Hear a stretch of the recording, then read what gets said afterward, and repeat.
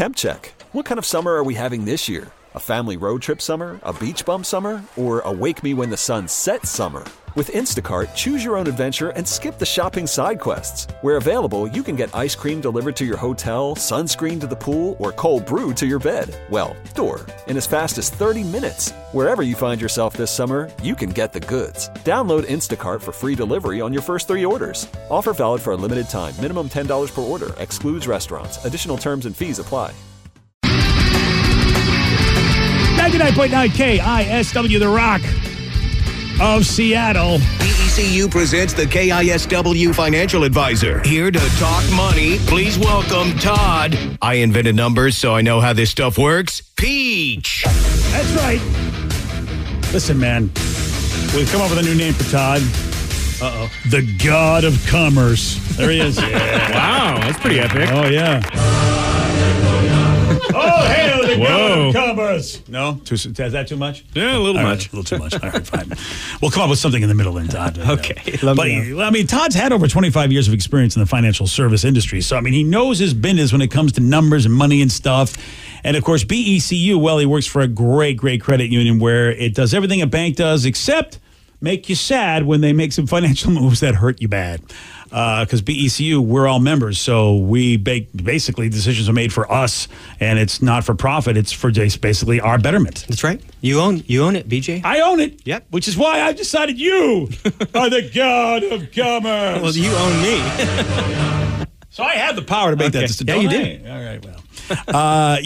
Todd, of course, is here to answer your questions. That's what it's all about. 206-421-ROCK. Text us at 77999. Any type of question you have. And don't forget, man, when we talk about BECU, if you live, work, or attend school in Washington State, guess what? You can be a BECU member. All the info at becu.org. Let's go to David in Seattle. He's our first question here. David, you are on the Rock. Hey, Todd. Thanks for taking my call this morning. Yeah, David. Hey, so I just graduated from college 3 months ago. I'm debt-free. Wow, awesome. That's amazing. And I'm making not great money, but okay. I'm making about $37,000 a year right now. Mm-hmm. And have a deal with my parents to live at home, pay about $250 a month in room and board right now. That's a fantastic deal. Yeah. Right, and so I'm in a great position to set myself up for the future right now. And my question is, what should I be looking at as far as investments? Some people have told me max out a Roth early. Mm-hmm. Other people have said, no, make the more risky moves. What do you think? Yeah, well, I mean, so first of all, Dave, what's your degree in? What do you do? So I'm in public relations, basically, and I also manage a political campaign part-time. Okay. All right, so you're just getting started out. Do you have an emergency fund? I do. Yes, okay. I have mutual funds. Okay. So is that does he understand what you mean by an emergency fund? So you want to have some liquid cash, David? So you want to have some money sitting in a money market or even a CD or a savings account, just money that you can actually tap right away. If a car breaks down, you lose the job, you're tired of your job, you want to move on, you want to have a little time. Is that the parents, David? Are they the emergency fund? Because I'm my kid's emergency fund, that's for sure. No, I'm independent as far as cash. So awesome. So let's get some emergency fund there, sitting at least $1,000, preferably a little bit more. Do you? How about at your workplace? Do they match any of your contributions? They do not. No, they do not. Okay, so I would say go to the Roth. And max out the Roth. I think it's 55, 6,000, somewhere in there. 6,000, I think, this year. More companies with their 401ks seem to be smarter and giving people the ability to do a Roth option. Because yes, you're right, Todd. I think they saw that a lot of folks were like, you know what, I'm not going to do your 401k because you're not matching. So a Roth is better because most 401ks were not Roth-based. Yeah. But now in my company here, they actually do let you do Roth style if you want. And that's perfect. So, David, what's going to happen is you're going to pay taxes on that money you contribute to the Roth today, which is great. You're at a pretty low income tax bracket.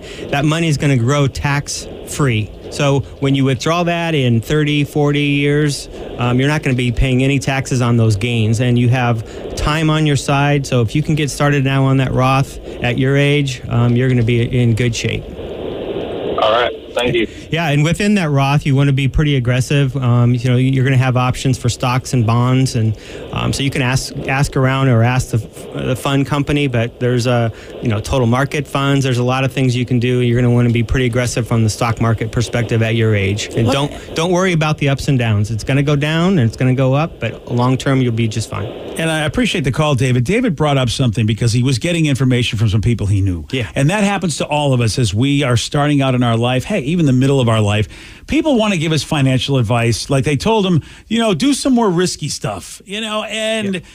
Todd, what do you tell people when they're starting out? Like, who should they listen to? Because everybody gives you advice when it comes to money. And it's like always, your uncle that has no money but tells you how you should invest your money. Yeah. What do you tell people? Where can they go to be smart about what they should do with their money? Because they're getting a lot of info. Yeah, that's a tough one, BJ. I mean, you really have to have somebody that you trust, that knows what they're doing and has done it before, has made maybe mistakes in the past, or, and when you say risky, what does that mean, right? The stock market, some people would say that is risky. Well, over the long term, it's really not, right?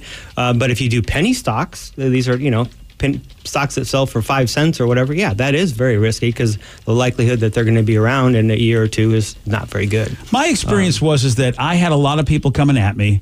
My wife would send a lot of people my way. They were shady. They would say you get 100 to 200, 300% return. And then I finally went to somebody. I was fortunate enough to be friends with a person who used to be a venture capitalist for Vulcan. This guy is a brilliant guy, has a ton of money. I went to him, and he was the only one who ever said, BJ, I can't give you advice. It's not responsible. I'm not a professional advice giver when it comes to finances. I go, but you used to be a venture capitalist, and you have all this money, so you must know what you're doing. And he said, anybody who's really responsible and really cares will never tell you what to do with your money. Because if all of a sudden you lose it, oh, my God. He goes, I would feel horrible. Right. If he said, go to a professional. And, that's because so many people want to be experts who really are not experts. They're not, that's not their job. And a lot of times if you have a 401k or, within that, the fund company will have folks you can talk to as well. And so reach out to them, and hopefully they're not putting you into, high cost funds and that type of thing. And does BECU have anybody like that? Which is, if you like BECU as a credit union and you like what they do with their money, at least that's somebody you trust. Yeah. Yep, absolutely. All right. And so if they ask for the God of Commerce, is that who they should ask for? We'll get them hooked up to the God of Commerce. The God of Commerce. 206-421-ROCK. Text us at 77999. Let's go to Jerome in Everett. Jerome, you're on with Todd from BECU.org. Go ahead. Hey, Todd. There's all these talks that the housing market's going to crash soon. I'm wondering if, I'm a homeowner.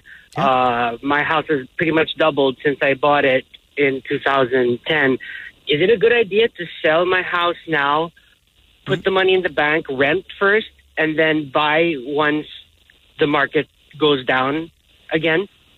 Well, the problem is, Jerome, like with the stock market, we can't time the housing market.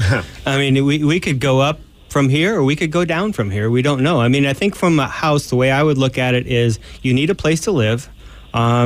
It's a long-term proposition unless you have a reason to sell and move. Maybe it's a job relocation, or maybe you need a more space for a family. Those are reasons why I guess you would sell. But I mean, I bought my house in late 80s, and the realtor said, and this was everybody was moving up from California, and he thought things were going down. And that's why they wanted to get rid of this last one, whatever. Well, it didn't. It kept going up.